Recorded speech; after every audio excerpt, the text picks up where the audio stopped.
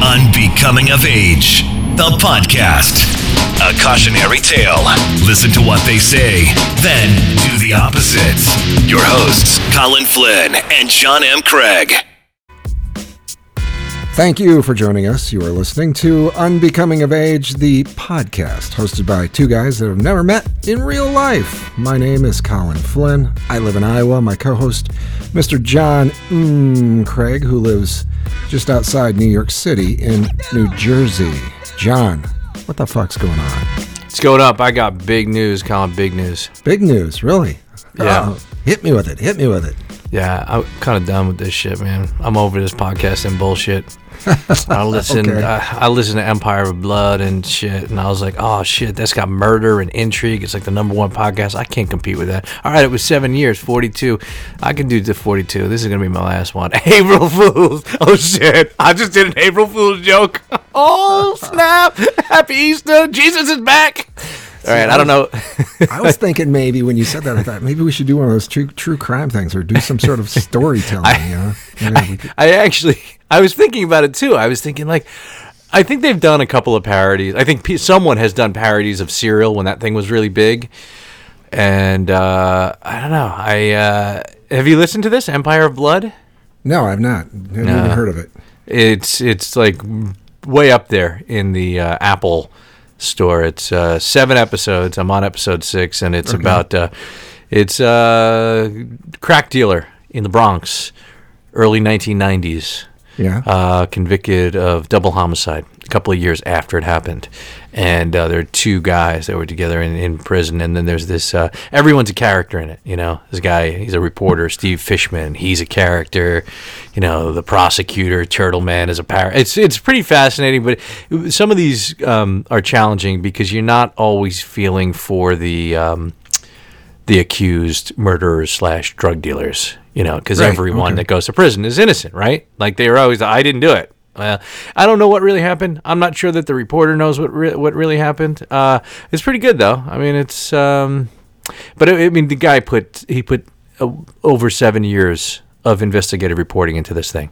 I'm not saying this is the only thing he worked on 7 years, 365 days a year, but no, I'm not quitting anything. So he's definitely put in a lot more work than we ever have. Oh, yeah. I mean, although this past week, this is episode 42, the last episode, and we're recording on April 1st, which is Sunday and Easter. Happy Easter, if that's your jam. Yeah. And last time we did this was episode 41. A week ago we recorded, but we had some technical issues. We tried real hard to throw an extra one in there, but the shit just didn't work out. But it was weird because we've been doing 2 a week, and now it's like we only did 1, and I was like, damn, it feels like it's been forever. It really did. And even though we actually did a show in there that we had technical difficulties with and just could not get, as John said, he didn't want to cooperate with us, the recording. Yeah, the original episode 42 that will never be. We put more time into that than into any other episode because we did the 2 days. The best show ever. It's honestly, it's like the archives, man. It's going to be the archives. So one day that's going to be discovered, and then they'll know the true genius that was John M. Craig and Colin Flynn on Becoming of Age. Yeah. So I'm nervously awaiting one of the biggest events possibly in the history of mankind.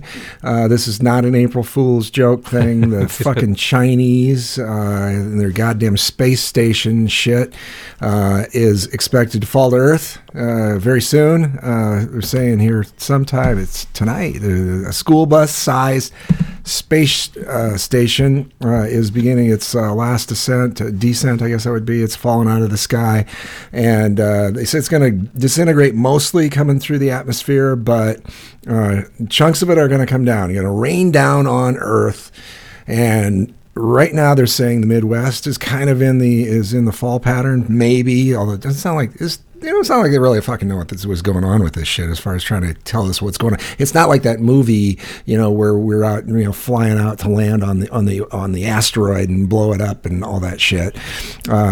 No, nothing like that at all. But it could land in the Midwest, and that's where I'm at. So I'm just, I don't know what I should do. You can't. Okay, if the shit's falling down out of the sky, and it's coming down that hard. You can really being in your house isn't going to do any good because it's going to come right through the goddamn roof. So I wonder, maybe I should be moving. Maybe I should get in the car. Maybe I should drive around. Well, either that or fucking make sure you get your phone out, set it to video, slow-mo, and capture that shit. Just in case you want to go viral somehow. I'm just saying, this could be your opportunity. Now, the thing that's fascinating about this is, while you're talking about it, I Googled it, and USA Today was one of the first results, and it said, no April Fools. Chinese space station could smash into the Earth today. And then it says here, and it has a great little Photoshop here, that it's the size of a school bus, like you said, but it weighs 9.4 tons? Yes. Yeah. I can't imagine a bus. A bus doesn't weigh 9.4 tons. I'm sure of that. I have no idea. Well, if it's full of kids, maybe. Or chunky kids. It's the corn syrup. It's the corn syrup. It's the processed food. So they've got here a graphic showing the scale of Chinese Tiangong 1. Did I say that okay?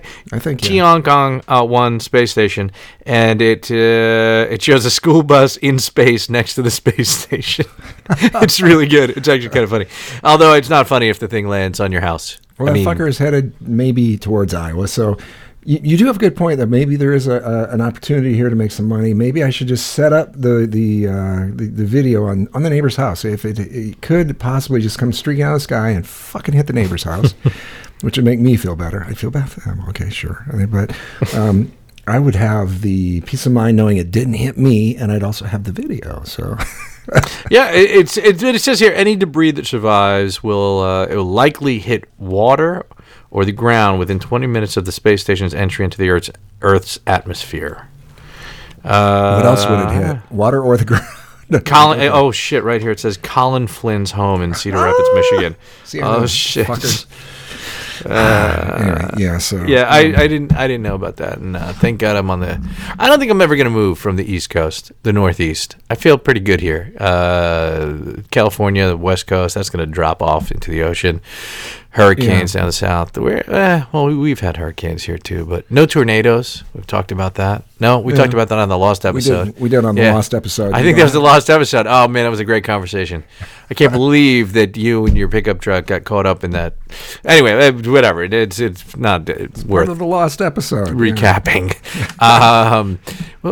Did we talk about Kazoo and the Flintstones? Did we do that? I'm just saying, because if that's the case, then I don't feel bad about losing it. I don't know what we talked about. Sometimes you will say, did we talk about? And I absolutely know we've talked about it at some point.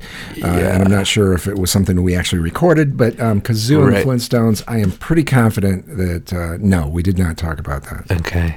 Maybe it was, no, I don't think so. Although I do like Kazoo. That was Harvey Korman. Hello, dum-dums. It's just not prehistoric and okay. Yeah. I'm going real hack tonight. I'm a little tired. It's been a long day. So you got up at, you said before we started taping recording. You said that 3 a.m. You were up at 3 a.m. What the hell's up with that? So I went to sleep. I went to sleep around 11:45 p.m. midnight-ish. Fell asleep, woke up at I think 1 o'clock. Someone called me or texted me. I took the call, short phone call, went back to sleep, woke up at 2:30. It was in and out of sleep, and then I had to leave. And I stayed at my friend's house because my first pickup was an airport pickup. My friend has a house in the same shore town. It's called Manasquan, down the Jersey Shore. Okay. It's about 40 minutes for me. So a 4 a.m. pickup, 35 minutes for me, that's crazy. So I was literally a 5-minute drive away from my pickup. Got to the house at around 3:45 a.m., picked them up at, I think about 10 after 4 they came out, and drove them to the Philadelphia airport, about an hour and 40-minute trip. And then I went to my cousin's house. He lives in suburban Philly. Took a little nap there. And then took about an hour nap, got in my car, and then drove another 45 minutes to pick up a woman in New Jersey, kind of outside of Philadelphia. Mm-hmm. And then I drove that woman up to Manhattan. I drove her to the Dominic Hotel in Soho. It used to be the Trump Soho Hotel. But in December of last year, it changed ownership. So I don't know the story behind that. There must be a story there. So I probably drove about 350, 360 miles in like a few hour period. And then I just before we started recording, I drove a woman locally, drove her to Newark Airport, which only about 35 minutes. And then, of course, I've got to get myself back home. But my ass is kind of kicked. I didn't sleep enough. And I've been doing nothing but sleeping for the last... Really? Yeah, kind of 48 hours, just kind of... Why? Are you not feeling well? No, I feel fine. It's just, I don't know, I think it's the time of year. It's still cold, and you can't really go outside for some fucked up reason. We're just having this really cold spring, and I just, what are you going to do? So this afternoon, I started watching on HD Movie Net. I started watching Lawrence of Arabia, which is a great movie. Yeah. It's got an intermission. It goes so long. You're going along, all of a sudden it goes, intermission. It's like, what the hell? But yeah, it will put you asleep, though, after a while if you sit there and watch that. So it looks beautifully shot. I've never seen it. It's quite a great movie. And it's weird because they've got all these old actors, like the Alec Guinness, Obi-Wan Kenobi is a really young actor in this film. So it's pretty cool. But yeah, it's caused me to kind of build, and maybe it's good that I've been resting a little bit pre-bomb possibly happening, with the strike thing coming down out of the sky, the parts of the bus. But I was also seeing that kind of related to that. I don't know, have you heard about Iowa? We're known for a few things, not much, but we had this bison, which is a buffalo, buffalo, right? A very famous buffalo called Sparky. Have you heard of Sparky? I have not heard of Sparky. Sparky the buffalo. Now, Sparky the buffalo, he was named Sparky because he had survived a lightning strike at one point. Yeah, Okay, so Sparky got hit by lightning and got through it somehow. And today we found out that Sparky actually died. Sparky's gone. Sparky is toast. So, What took him out? Well, they said that Sparky, let's see, he just lost weight, grew weak, found dead Thursday. That's all we got. HIV. Right. Yeah, exactly. Yeah, they got pills for that. If they can keep, if you can keep Magic Johnson alive for like 20 years, or it's been more than that, it's been like 30 years. I remember when they announced that Magic Johnson thing, everybody's like, he is fucking dead. He's going to live like another 2 weeks, and he's gone. Yeah. He actually gained weight. Yeah, he's looks great. He's just round and shiny, and everything about the guy looks great. So, hey, more power to him. So, but it's been just been a lot of sleep going on. So I'm feeling good. I'm just resting. I just Googled. You haven't been struck by lightning though, right? Ever? I have never been struck by lightning. Any close calls? Yes, one time when I was living in Texas. I think it struck pretty. It may have hit somewhere on the house that I was living in, but it was a brick home, like a brick ranch house, and the framing around the windows was metal, like an aluminum kind of thing. And I was standing by the window looking out at this just crazy-ass thunder, lightning, just really kick-ass storm that was blowing through. And I was standing there, and lightning struck just right outside somewhere, and I could see it like arced around the window frame. It was that close, and it fucking took out everything in the house that was electronic. There was even some stuff, I swear to God, was not even plugged in and got smoked. That was like my TV, at that time it was VCR, microwave, all kinds of shit. Everything that was plugged in, and a couple things that weren't, gone. So, yeah, close, but no, that's close. Yeah, I don't know, Sparky. I'm looking at Sparky, the bison. Pretty badass. Yeah, it's pretty cool. Have you seen a picture?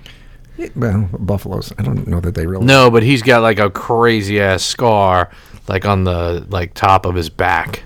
Actually, I hadn't even fucking heard of Sparky until the story came. Today? Yeah, it was in the Iowa Register, the Des Moines Register, whatever. Yeah. And a few other places, I'm sure. Yeah, I don't think I would have heard about this had you and I not had this podcast. They throw up these weird stories. Sparky died. I'm like, who the fuck's Sparky? Nobody in Iowa knows who Sparky is. They know, maybe when this originally happened, somebody may have been paying attention. But in the last 13 years or something since it happened. When did it happen? I don't even know.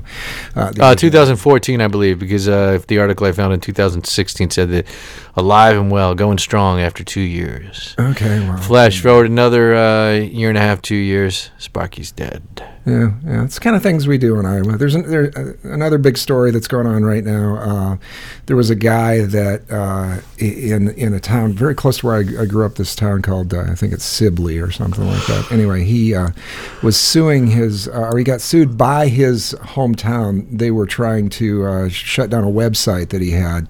And what he was pissed off because there's a dog food factory apparently in the town, and he was trying to discourage people from coming to the town, kind of tongue-in-cheek, but he put up this website that said, hey, Sibley, a place that smells like rancid dog food. Basically, if you looked at that, you're never going to move to Sibley, Iowa. So the city of Sibley, Iowa decided that they would sue the guy and try to get him, force him to take this website down, saying it was defamation and slander, I guess, or something. I don't know what a city can do in that regard, but he got the ACLU on his side, and they took the thing up the food chain, as it were, to court. And he can keep up his website, and also the city has to pay him. They said $6,500 in damages, and then the $20,000 in legal fees that the ACLU had rolled up. The city's got to pay for that too. So if you want to say your city stinks, you're okay to do that. You're allowed to do that? There's precedent for that. Yo, fuck Red Bank. Fuck Red Bank, yeah.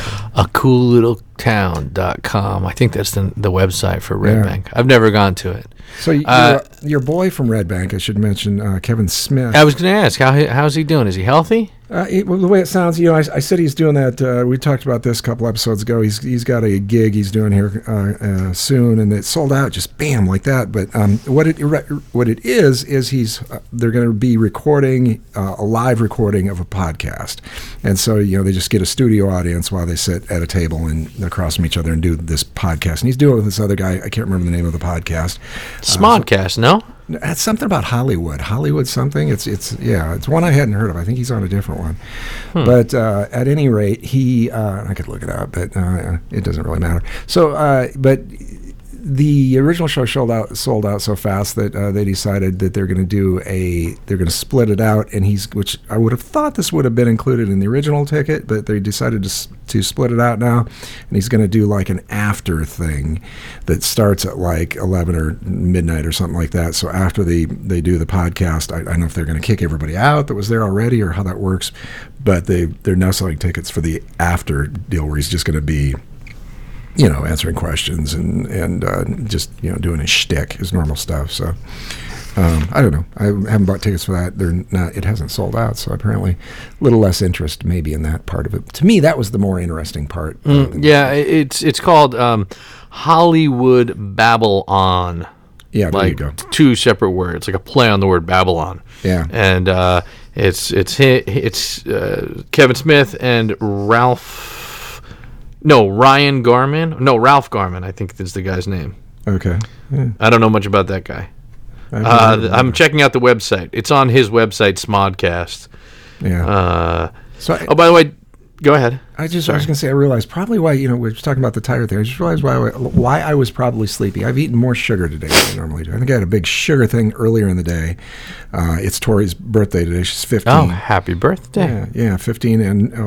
Which kind of sucks. You get your April. She's got the April Fool's thing going anyway, which is, right. But then it's also Easter.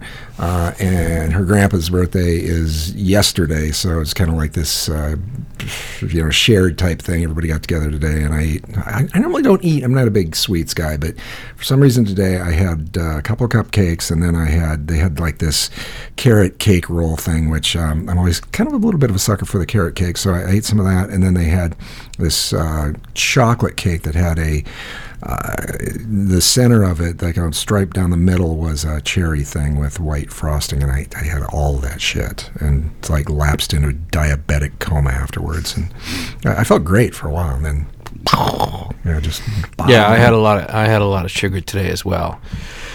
I had a client. She, a very nice woman, first generation American, Irish, probably around 80, but a very young 80. Talked to me the entire ride, like an hour and like 45 minutes, which was fine. But I was so tired, I was having trouble following. She was very sweet though. But when I walked up to her door to take her bag and put it in the trunk, she walked back in the house to just finish up and to lock up. And she said, "I have something for you." And she handed me a Ziploc bag with chocolate candy. It was like nothing specific to Easter, but it was Kit Kats, Reese's Pieces, little like Snickers bars, Almond Joy, like everything, and Twix. And she's like, "For you to nibble on in the front seat." It was okay, all right. I didn't offer her any. A friend of mine went to Ireland and came back with these chocolates from Ireland. Yeah, and this is what you would expect from Ireland. And I am from an Irish background, so I will just go ahead and perpetuate the stereotype. They were full of booze, some kind of whiskey type center, and it was full on booze. That sounds amazing. It was really good, yeah. But a couple of these are like, "Oh, I'm catching a buzz." Chocolate and booze. Yeah. Was that? That was a Ween record, right? No. Chocolate and booze? It could have been. I don't know. Have you heard this amazing feel-good story? I like when I hear this good, amazing. Is it better than a buffalo? The Chicago Blackhawks. Did you hear about the emergency goalie, Scott Foster, 36-year-old accountant? Did you hear about this? No, I did not. So good. So this is a few nights ago. The Chicago Blackhawks in Chicago are playing against the Winnipeg Jets. They're up 6-2. I think they started the game with their starting goalie was out. Their second string goalie, backup goalie, he got injured. Then the third string goalie was in the game with about 14 minutes left, started cramping.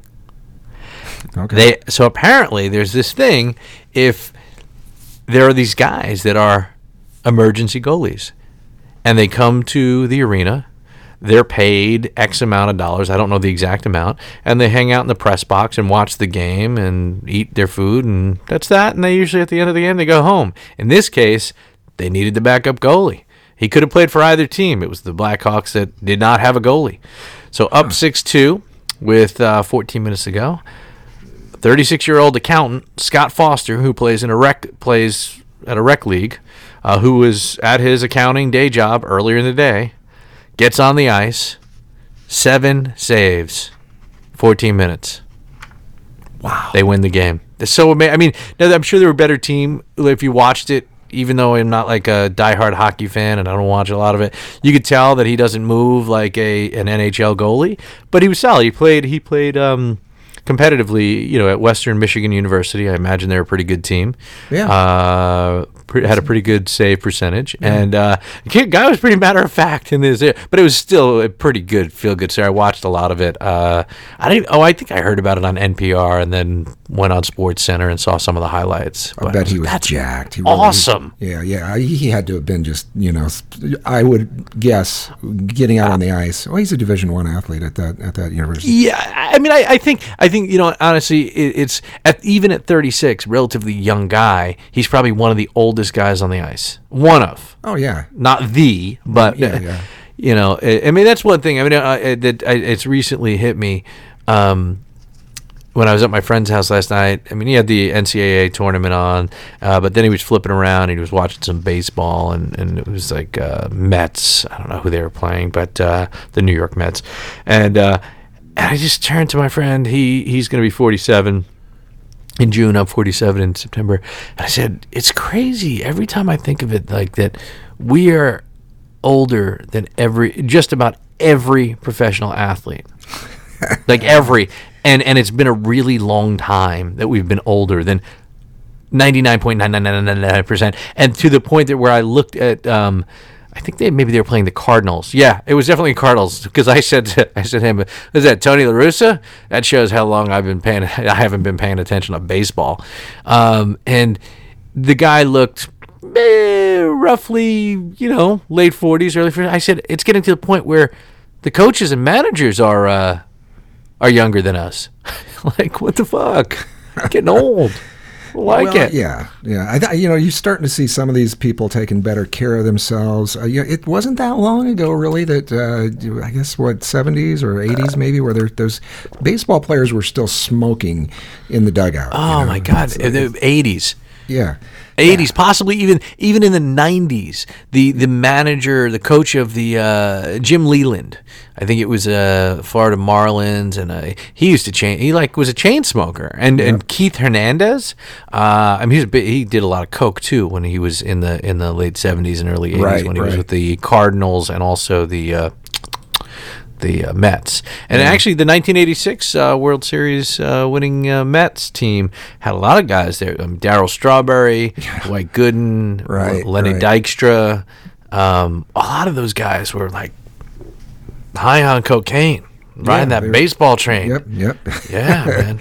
Exactly. So now you got people we got better nutrition, we got better everything's just the science, man. We got science, and then so these guys are realizing if they stick around a little longer, they can do shit quite a bit longer. So it's good to see that there's a 36-year-old out there kicking ass. Yeah, it's great. Taking names, yeah, for sure. Yeah. Yeah, it's pretty good. It's it's like he goes into the office. Hey, what'd you do last night? I was a goalie for the Blackhawks. What'd you do? Yeah, sure. He's got young kids too. So that's pretty like that. That's just a dream, Sure, he goes back to his accounting job. Sure, he goes back to his rec league. Come on, and with all those saves, this is pretty badass. It's a feel-good story for sure. Absolutely, that's the kind of shit you like to see. Yeah, I teared up a little bit. And then the fucking Chinese have their fucking space station like a bus, 9.4 tons, coming down right on your house. That is scaring me. That is making my asshole pucker so tight that you could not pound a 10-penny nail up it with a 10-pound hammer. Nobody says that. Nobody says that. I had to find a way to work that in. We use that on the... I forgot. You know what? I know that we talked about that on the Lost episode 42, but I'm confident that you also talked about that on another episode. The asshole pucker? Yeah. I think that was when I brought it up first, was that idea, that to make your... No, I can't remember when. I'm the worst unbecoming of age archivist ever. I usually, contact my friend Matthew, who lives in Washington, D.C., and I'm like, hey, do you happen to know if we talked about that thing? Because he listens at 1.5 times speed. I called him the other day, and he's like, you're going to have to talk to me at 1.5 times speed. And I was like, I don't know what you're talking about. I really had no idea. And then he's like, because he listens to every episode of the podcast, I think. Well, that's good. We're glad he's there. We thank him. Yeah, I think it's great. He's in Costa Rica right now, and Matthew's he's a gay fella, but I'm pretty sure that he doesn't like the other. He's a homophobic gay guy. I just think he likes the sex part, but I'm not sure. I really haven't investigated further, but he'll send me these Snapchat messages, direct messages. He sent me Snapchat messages from a gay cruise, and that one was on the deck of the cruise, and there was a high heels race, running in high heels around the deck, right? I think to myself, oh my God, if this stuff just was out there for those really conservative, anti-gay, homophobic, transgender, it just doesn't help. Not helping the cause at all, Yeah. We made, or I did. I was making light of or fun of the effeminate gay voice thing. I think it was the last actual episode that we had on here where I was telling some kind of a story, and I felt kind of bad afterwards because I was thinking, really. I goaded you into it, I think. Well, maybe a little bit, but I was thinking, what I get. It used to be, like you said, there's a lot. That was more of a stereotypical thing, but it was around quite a bit. Now there's a lot of gay guys that come along, and I have no idea. The gaydar doesn't go off. They don't sound gay. They don't particularly act gay. Right. But what is acting gay? Well, it's not the stereotypical lisping, walking around, okay, so here's an example. If you usually, and I gave the example of the guys that we're talking about, Burt Bacharach. Burt Bacharach, yeah. What the world needs now is less stereotypes. Yes. So if you have sometimes, like, there's a group of 5, 6, 7 gay guys walking around together.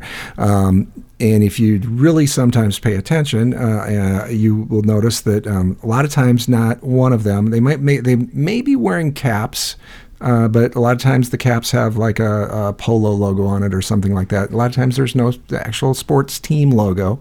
They're better dressers than the cisgender hetero guys. They just got it going on a little better than we do, I think. And usually, I don't know. There's telltale signs. There's I don't know, some kind of a way a lot of times to get a clue. But I get fooled a lot too now. Now it's just like I hear sometimes I'll hear somebody on a podcast or something. They've been talking for an hour or whatever, and then they say I'm a gay man, and I'm like, I had no clue. Which is fine. It's It's better. It's better. Yes, yeah, I think it's well, not really. It's not. I mean, I know the stereotype well. I worked in the hair product industry for a while. Worked with a lot of hairdressers, and I happen to know a lot of straight male hairdressers as well. But they're more annoying. Yeah, we call those fucking barbers in this neighborhood. Well, no, these guys are like ladies' hairstylists. A lot of them don't like being called a ladies' hairstylist, and the ones that are smart know how to get laid a lot while they're I think it's cool that the barber thing, though, is back. That you have guys that are, no, I'm not a hairstylist. I'm a fucking barber. I went to barber school. I like both. I want a dude that does both. A dude that does both? Yeah, because then I can, and I know a guy. He actually has a hair product company called Sheer Revival. Good stuff, actually. And his name is Zach. I don't know Zach's last name.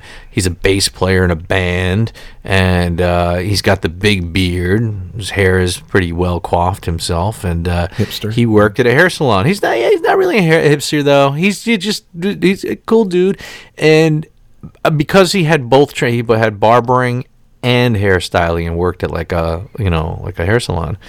I wear my hair long. I don't want a barber touching my hair.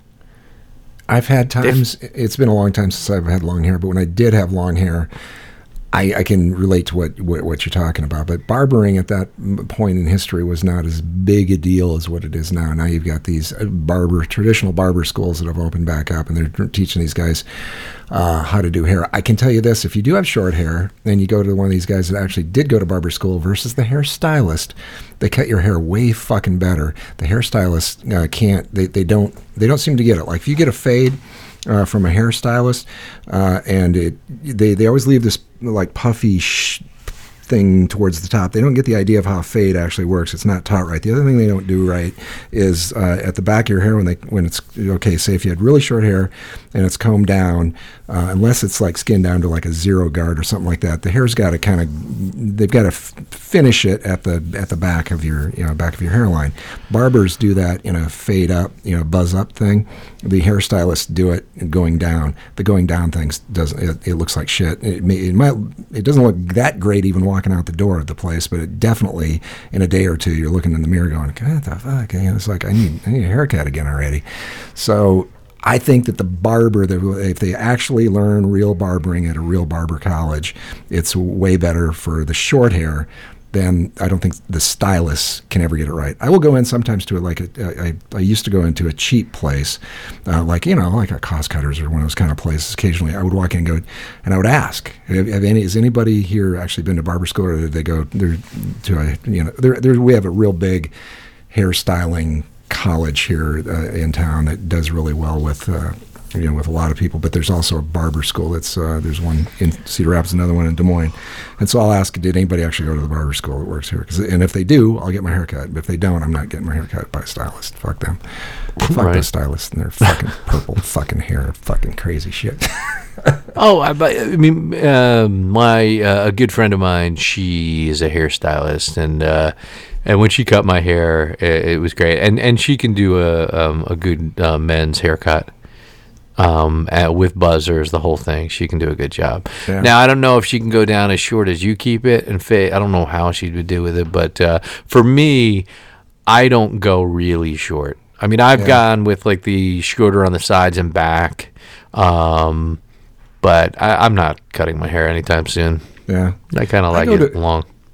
I go to a black barbershop. It's you tell me about that. Yeah. I mean, what was that like? What was the experience though? I mean, did you sit?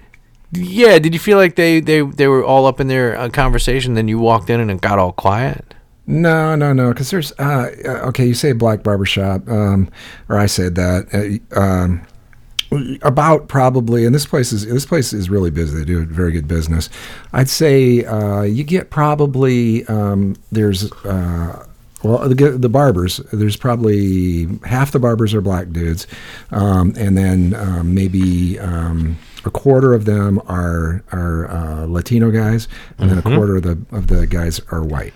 So there's some white guys that are in there, Caucasian dudes that are cutting hair too, but most of them are black. But I mean, as far as the clientele goes, you got everything. It's predominantly black, as far as the clientele goes.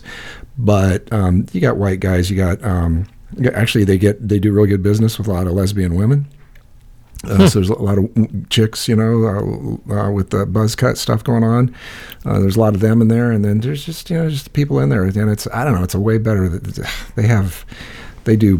Place I go to, they'll have a lot of times on Friday. If the weather's nice, they're doing barbecue. They'll give you like free food when you walk in. They do a free beer Friday thing, so you can go in there and drink a beer or two if you wanted to. It's just real chill. It's different, but as far as like those dudes cutting your hair, like I can go to. I've got another barber that I go to occasionally, and when he does a cut, he can do and he does a very respectable job, but he will do it in about 15 minutes from start to finish, and he's done because he's been doing it for a long time, and he's got his probably certain types of cuts. He knows how to do mine, and he gets through it really quick. When these guys do it, if you go to a black barbershop, you're going to be in the chair a while. They're a lot more attention to detail. They do a really, really good job of making sure that, like around your ears or whatever, a lot of different spots. Where sometimes, like if you go to those the cheaper places, especially, you'll come home and you look in the mirror and you go, "Well, Jesus, I missed this little piece over here. How'd that happen?" But yeah, typically, I'd say. You're going to be in the chair at the black barbershop twice as long as you would at the standard barber, and they just do a much better job. It's a better place to go, and the price is decent too. So I love it. I had no problems with it at all. It's a good place. Yeah, well, I don't know that I would go to a black barbershop. Didn't I tell you about my experience? With the blacks who cut hair? No. You don't say. I said at dinner tonight, I said the transgenders. I don't know why I said the transgenders. And then I said, is that offensive? Can you say that? Like a transgender person. I'm like, what's wrong with the transgenders? It's not, I didn't say tranny. Yeah. I think when you say the in front of everything. I think the in front of any group of people, Yeah, the minorities. Now, who's the minorities now, too? You know what I mean? Like, who is? I don't know. But when I was a freshman in college at Syracuse University, I lived on a fairly diverse floor, although white dudes were the majority. And there was a dude, I won't say his full name, but I should Google him. But he was pretty big in the Student African Society. I think that's what it was called, SAS. Okay. And tall, thin guy. And somehow, I don't know, he had buzzers, and he would buzz the dude's hair. I don't know if we gave him $5, $10. I don't remember how it worked.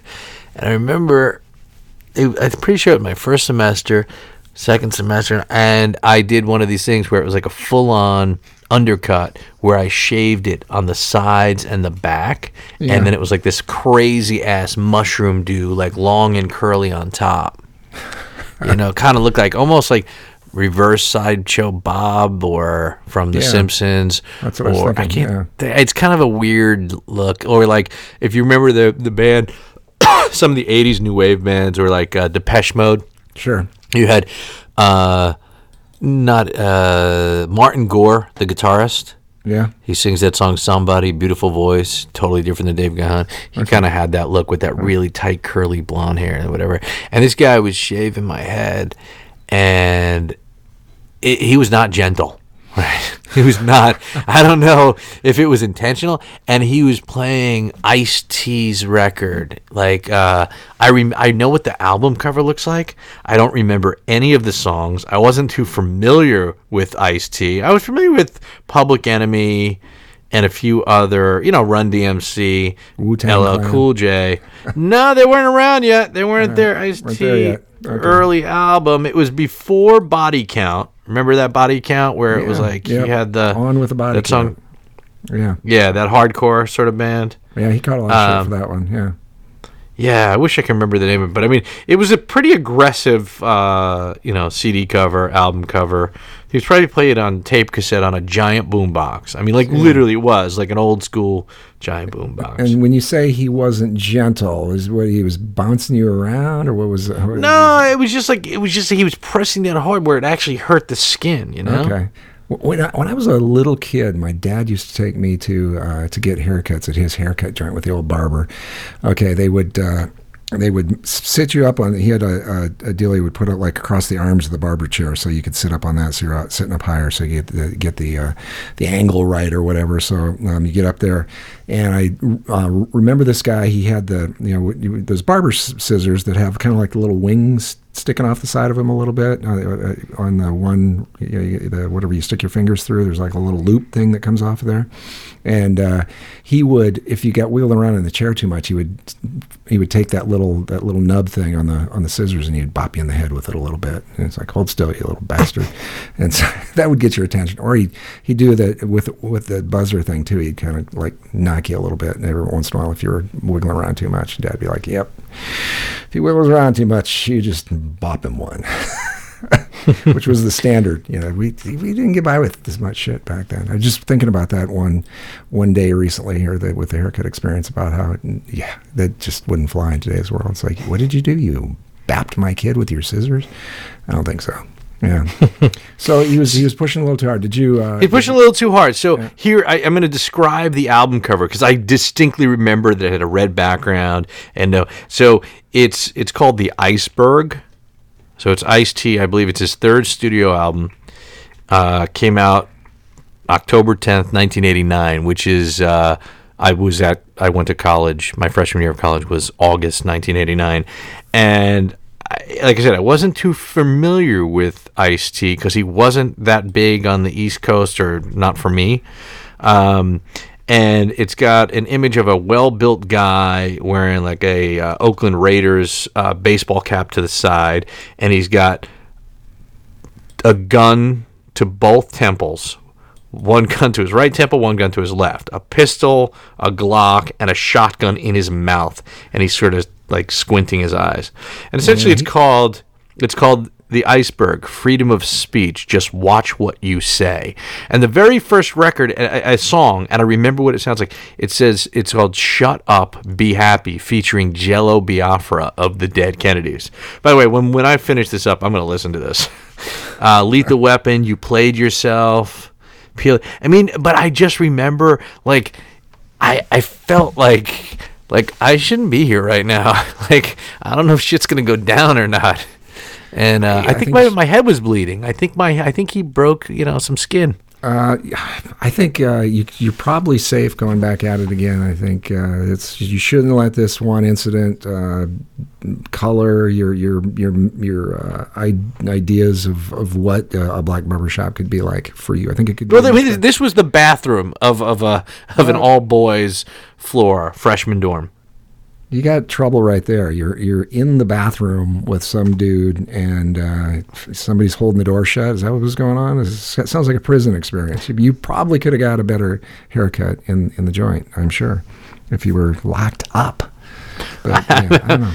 I found the guy on Facebook. It's not him. It's a white dude. So that's not the guy. This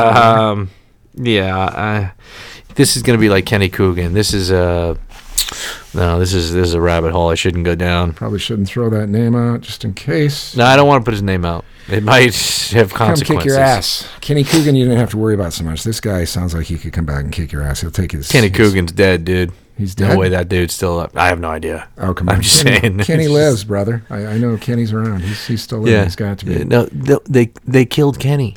Yeah, I know. Coogan. But That's right. Kenny Coogan's got to be alive. He absolutely has to be alive, which is completely different than the ferrets, the Iowa ferrets. Seven fucking ferrets. University of Iowa? No. Yes. I weighed this one from the Lost episode. We talked a little bit about this. Yes, I was in Iowa City, which is very close to where I live, last week, and I came around the corner. I saw a bunch of people carrying signs, and I thought, okay, stop children, what's that sound? Everybody look what's going down. Anyway, so yeah, I thought as I was driving up on this scene that I was going to see a bunch of people talking about gun control or some big issue was going to be there. And then I see these people with pictures of ferrets, big signs with ferrets, and they're from a group called Stop Animal Exploitation Now, which is SAEN, so it's just SANE, is that what it probably is? The acronym, I think, is what they're going for there. But they are at the University of Iowa because they have leveled the accusation that the University of Iowa has been irresponsible in its handling of these ferrets. That I guess the University of Iowa, it's a medical university, so they've been doing research for the advancing treatments for cystic fibrosis. So they were doing some zygote engineering, and they had this. They're trying to do something with a non-specific mutation, some mutation of which sounds kind of scary that they're mutating ferrets.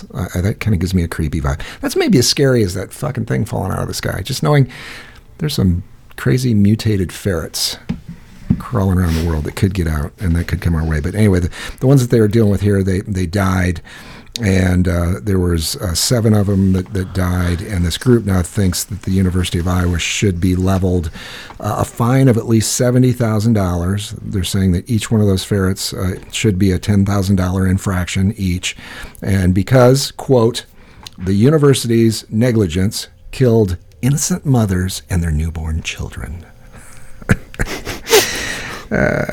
So I don't know. When you first brought that up on the Lost episode, I in my head I was like, I thought it was just like one student at the school let their 7 ferrets die, and I'm like, I'm cool if you have a ferret or 2, but 7. So I didn't realize it was a research lab kind of deal. But and I now I remember what we were talking about.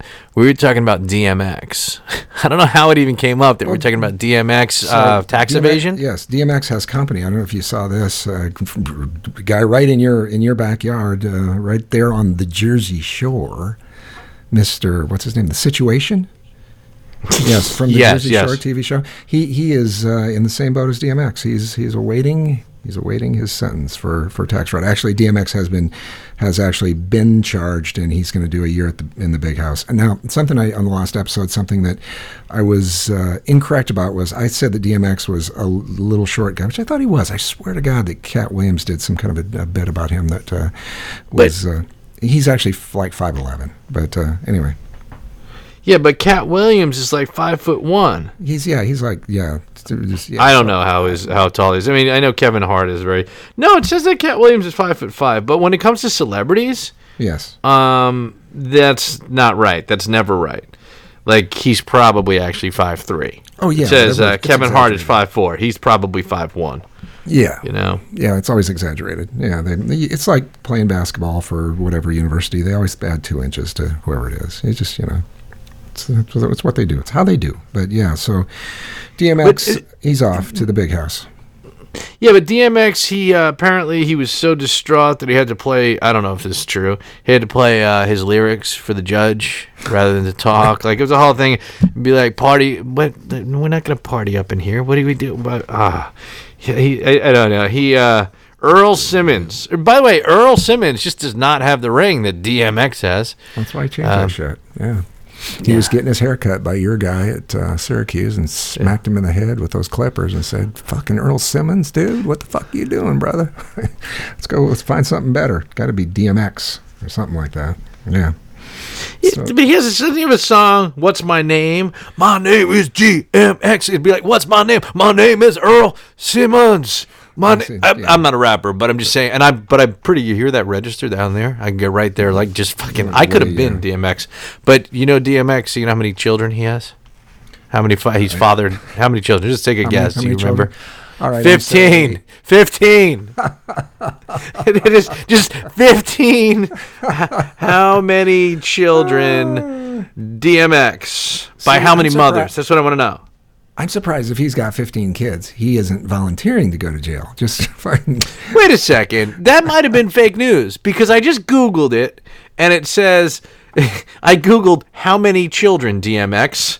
It's a weird thing. It's like instead of Alexa, I have DMX and it's just like, yo, I got 4 children. It says, that was the worst DMX ever. DMX children count. That's what it just says. It has a picture of DMX and it just says 4. Xavier Simmons, Praise Mary Ella Simmons. Whoa. Praise Mary Ella Simmons, Sean Simmons, and Tacoma Simmons. But I read somewhere that says the 15th child. It says rapper DMX welcomes his 15th child at 45. This is from August 2016. You know, he's had the money, and he is, you know, for somebody who's got the money, and he's got the bitches, you know, apparently. So he's you know, and what can you say? There's some of these guys just don't like to rap that rascal. He's just like, you know, letting the seeds flow, and it's the way it's going to happen if you're in that boat. So, like I said, it probably has something to do why the tax evasion thing is there. If he's got that many mouths to feed, he doesn't want to pay any fucking taxes. I wouldn't either. He shouldn't have to, really, if you think of it. This is crazy. You know, I'm really obsessed with this. You understand? I mean, that's one fertile motherfucker. That is guy. He's like, I want a legacy. But I'm googling DMX children names, and I'm still coming up with the 4. So this must be his first 4 or something. And then there's an article from September 7th, 2016. Ricky Smiley Morning Show. RickySmileyMorningShow.com. Ricky Smiley gets DMX to name all 15 of his children. It's like, did he win a prize? Because that wouldn't be easy. I only have 2 and I forget their names sometimes. That would be tough. I got to check this out. Tough. I saw this. There's some new fucking show about the polygamous show. There's some new polygamous show out, and this guy's got, I think he's got 5 wives. I saw one episode of it. I have no idea what it's called, but 5 wives, and I think there's like 20 some kids, 23 or 26 kids, and even though, okay, all of that to me is batshit fucking crazy. Mormonism even. Don't even get me started on that either. But so he's got the 5 wives, and all these kids. He seems, all of that said, he seems like a pretty reasonable, level-headed guy. He seems like he's really dealing with it pretty well. And I know it's just TV and they make shit up and there's a lot of acting going on, but this guy is portrayed as like he's got his shit together. His wives also are hotter than the other guy's wives. If you've seen that other Mormon show, the other polygamous show, his are okay. But so this guy's got hotter wives than the other guy's wife, and he also does a better good job. So part of this with all these kids is he makes it a point every day to talk to every one of his 26 or 23 kids, whatever it is. So he chunks out a little bit of time to have a little meaningful conversation with each one. And again, getting back to sometimes you got 2, 3 kids and you may not get a meaningful conversation out of the couple kids. Sometimes it's like, what the fuck, It's like you get these one-word answers all the time. How's school today? Fine. All that kind of stuff. So, yeah. So which one was this? Is this My 5 Wives, Sister Wives? My 5 Wives. Sister Wives is the original one came on. Now, Sister Wives, there's this dumb shit. I've watched this more than I should. This dumb shit, Corey. They live in Las Vegas. He's got 3, I think, wives. And he seems like just a fucking train wreck. This guy, even though he's got all these wives and a bunch of kids too, he's got like this little, I don't know what it is, some kind of a little 2-seater sports car he's going around. He just tries really hard to, you can tell he's kind of a douchebag. Douche canoe, as the kids would say. He's a fucking douche canoe. But But it's the other one. It's the my what's it called? Say it again. My Five Wives. My Five Wives. Yeah, the guy that's on there now. I'm telling you, he seems to kind of have his shit together in spite of all that. Fucking crazy. He's got all this nuttiness going on. I have no idea how the hell do you feed that many kids. There's got to be. Well, we're probably feeding those kids. There's probably some fucking. I'm sure he's getting government assistance somehow, or they've got that worked out. So it's. I'm sure he's on the dole, as they say in Ireland. Your Irish woman with the chocolates would have said, "Yeah, he's on the dole." I mean they made a lot of money. Like they had to make decent money from the TLC show, though. I would think that would be a reason to go on for sure. They talk about on there about they said something about the idea that the United States may be changing, and maybe they should. I guess there's no reason. To me, it's like they're changing the laws about polygamy. I don't give a fuck if you want to have 5 wives, 2 husbands, 3 wives, whatever the hell you want to have. I don't really give a shit. We were talking about this before on a previous podcast. I don't like the idea of necessarily calling all that stuff marriage, because I think it's a contract with the government, and you can call it if you want to get you go to the government for the contract with your wives and all that. As far as the religious part about that's a separate thing. That should be a separation of church and state, in my mind. Whether it's traditional male-female stuff going on, again, just a fucking contract, and it shouldn't be any different. If you have legal property, you want to be able to have insurance benefits and all that kind of stuff. Could you imagine if you're an employer, that guy's an employee? All right, so let's pay for your insurance. What are we talking about here? I have 5 kids and 26 children, or 5 wives and 26 children. So we're going to your insurance is going to cover 30 people. Is that what we're talking about? I don't understand any of this. I don't know. I don't know who the Duggars are. I mean, there's a lot. I mean, yeah. I remember seeing them on the cover of Star and People magazine. I get to a point now where I don't know any of this stuff anymore. And then I Cody Brown. You mentioned his name. He's the guy from Sister Wives. No idea. Douche the other dude. No idea. But while Googling this, I just Googled Mormon reality show, and the best result was a video result from 3 years ago. Okay. My Husband's Not Gay reality TV show faces backlash. What the fuck is that? I have no idea. What was that show? There was a show called My Husband's Not Gay, and there were people that actually fucking signed a contract and agreed to be on the show. Obviously, the producers did not tell them the name of the show. They cast people. There's no way. Could you imagine? You were talking earlier, we were talking about stereotypes and gay stereotypes, and I did goad you into it a few episodes ago with the whole Burt Bacharach thing. But can you imagine? Because usually when that happens, you see a married couple, and it's just there's something about that guy. He's just a little gay. Everybody knows, but it's not like you go up to the company. You don't tell the woman unless you're her best friend. Yeah, Jim seems a little gay, for the most part. So how do you find these people? How do you cast them? I got to find out more about this show. This is stupid. I didn't know they still did reality show TV this. Yeah, it's huge. Well, if you figure out how many networks there are, there's a zillion networks now. They got 4, right? Well, no networks. One of the main ABC, networks. CBS network. I'm only kidding. You've got it's so dumb. There's way too many. So we got all these TV channels now, and they've got to have content. And so what do you so they've got to find these people, and I swear to God, this Pool House thing, it's a show. Listen, I know I'm 100% sure it's a show, but it's not a reality show for a lot of reasons. No. And I know it is. And I didn't meet with my friend Patty last night, but Patty, the one who created her show, we were talking about her show. She's got 4 more episodes to write. I know what it needs to be. There's more stuff that comes up every single week. The newest episode, it's my former in-laws. They were here today for Easter Sunday, and their daughter, my ex-wife, mother of my children.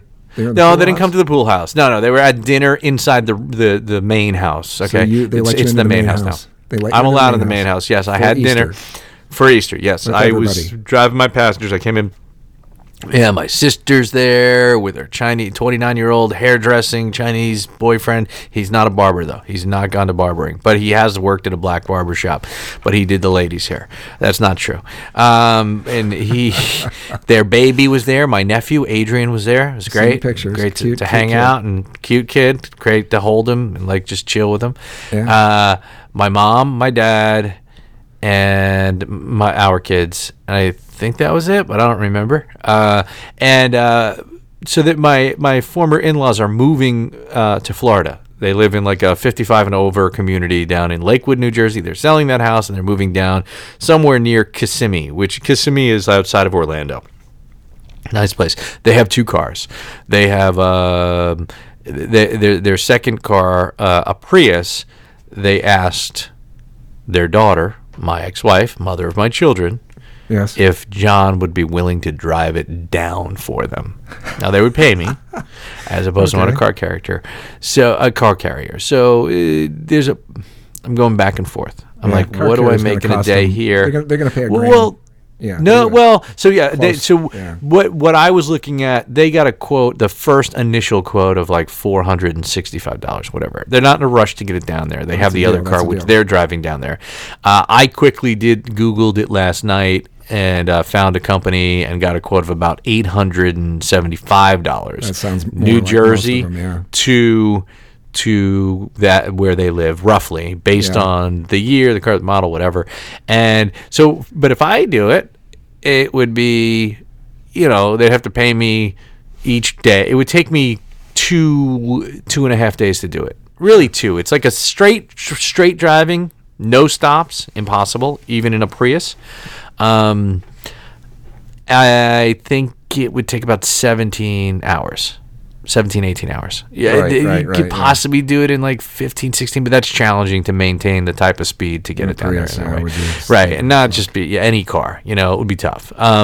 So I'm thinking, and then they'd have to fly me back. So gas, tolls, basic expenses, one night lodging, whatever. That could be like $60, $70, whatever, somewhere in North Carolina, South Carolina. Depends. One of those states is really long to drive through. You're like, oh my God, you're feeling, and then you're like driving, and be like, oh, another Carolina, I'm not sure. I've got to figure it out. I'm open to it, but I'm not sure. So this will be sometime in May. But I'm thinking that might be a good episode. I think like it would that be a whole great thing. episode. Yeah. I know. Listen, every day, every single day, there's a lot here. There's a lot of material there. So I already have the 3rd season figured out. I'm not sure about the 2nd season. See, I don't live in the pool house for every season. It's going to be each year. It's, I told you about it, that whole not where do you live, where are you staying at? Where are you staying at, man? Where are you staying at? I'm staying. Fuck, man, I'm a drifter. Let's say that black barbershop that comes up. Where are you staying? Yeah. So, I don't know. What did I don't know why I brought any of that up. I asked you about Easter. I guess I don't remember what the hell we were talking about. Yeah. How was your Easter? Anything? I mean, now it's your daughter's birthday. So so the birthday thing, and it was. I went to.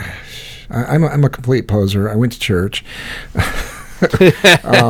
Which one? Which denomination is it? Presbyterian. My father-in-law. You were Catholic, right? I was Catholic, but my father-in-law is a Presbyterian minister. So a couple times a year we throw him a bone and go to the service. And okay, so last year at Easter, I kind of put my foot in my mouth a little bit, where I mouthed off a lot about Easter stuff, and I did some of this online. And there was one particular person that got really offended by that, and because I made some zombie Jesus jokes and stuff like that, but which isn't appropriate. It's never appropriate on the day of when people are enjoying whatever it is, to be that way. It really isn't, and it really is not a good idea probably to be that way anyway. But nonetheless, I went there, and then this led to that. Somebody got their nose completely out of joint, and I'm thinking, don't offend Christians. And I find out he's a fucking Mormon. All right, so don't get me going on the Mormon thing again. I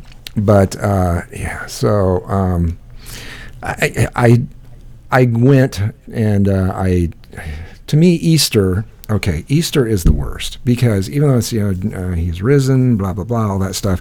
You said I was raised Catholic, so I went to Catholic school. Easter week was the worst fucking thing. Well, first of all, you had this 40-day funeral leading into Easter. You get the whole everybody walk around and be really somber, you give up something, don't eat meat, blah blah blah. So you got this whole let's all feel bad for Jesus thing that goes on for 40 fucking days.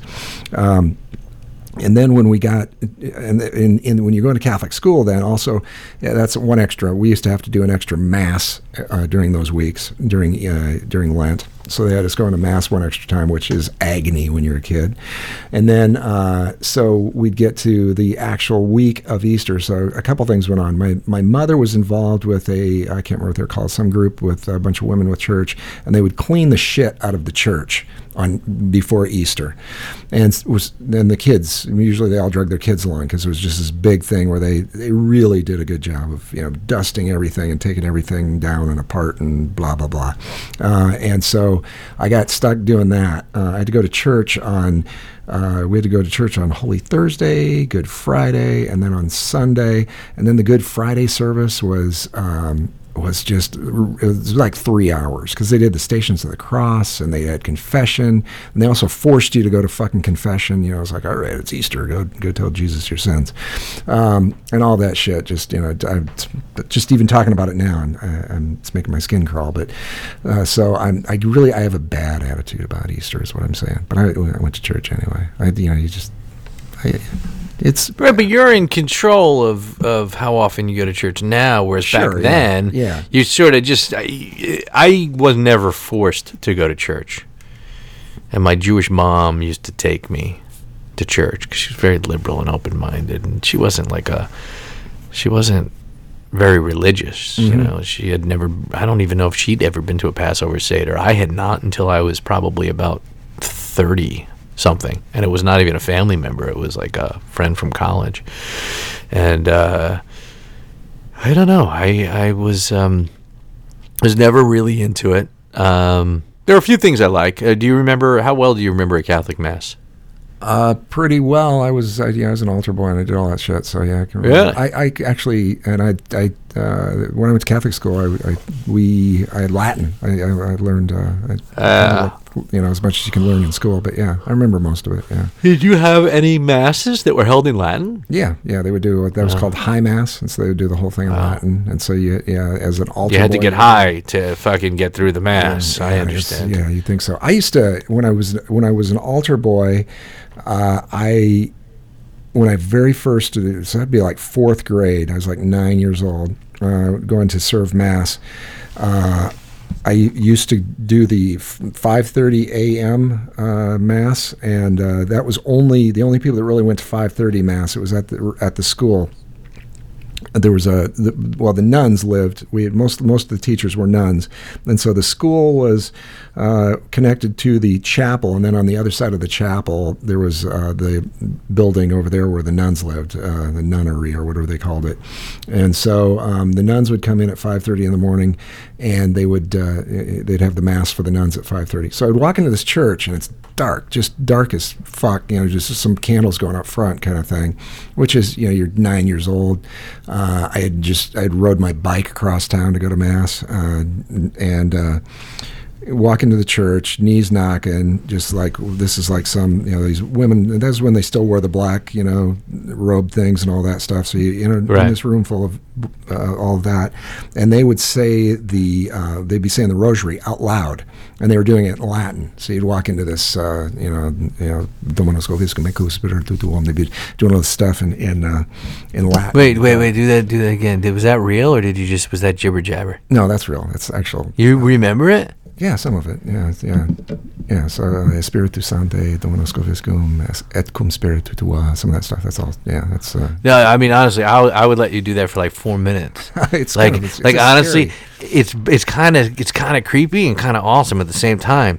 Like, it gives me chills. My wife, when I do that, I'll say anything in Latin. She's like, "Don't do that." No, do it again. Wait. This is like it's like a bar trick. Like, how much can you do? Are you just reciting what you remember from a Latin mass? Yeah, for the most part. Yeah, and some of it, if I look at something in Latin, a lot of times I can kind of figure it out. It's kind of like Spanish. You know, if you take a Spanish class, you look at something, you go, and I don't really remember most of this, but certain parts of it you can kind of get into. You know, it's always surprised me that seize the day, carpe diem. You see that all over, but I think something that would be much cooler would be if you had a shirt that said carpe noctem, which is seize the night. That's cooler. But I don't ever see carpe noctem anywhere. So if you see can you fold that into like a whole little thing, like use a little red? It doesn't matter what you're saying. Very few people. If we have one person that follows it, I don't even need to. I'm like fascinated by it. I feel like I'm watching The Exorcist. Yeah, it's kind of like that. It's kind of like that. I saw the other day that the Catholic Church they're recruiting. They're teaching more. They're trying to teach more priests how to do exorcisms now because they feel there's a greater really. Need. Yeah. And how so? Like, who needs these? Well, they said that there's more people are they're into more occult things now than ever before in history, and a lot of it was like, and they mentioned like tarot cards and things like that they consider occult. That's like a gateway thing into the occult. So there's more need for exorcism. Yeah, so, yeah. Right. I have a Ouija board. It's not. It doesn't really work.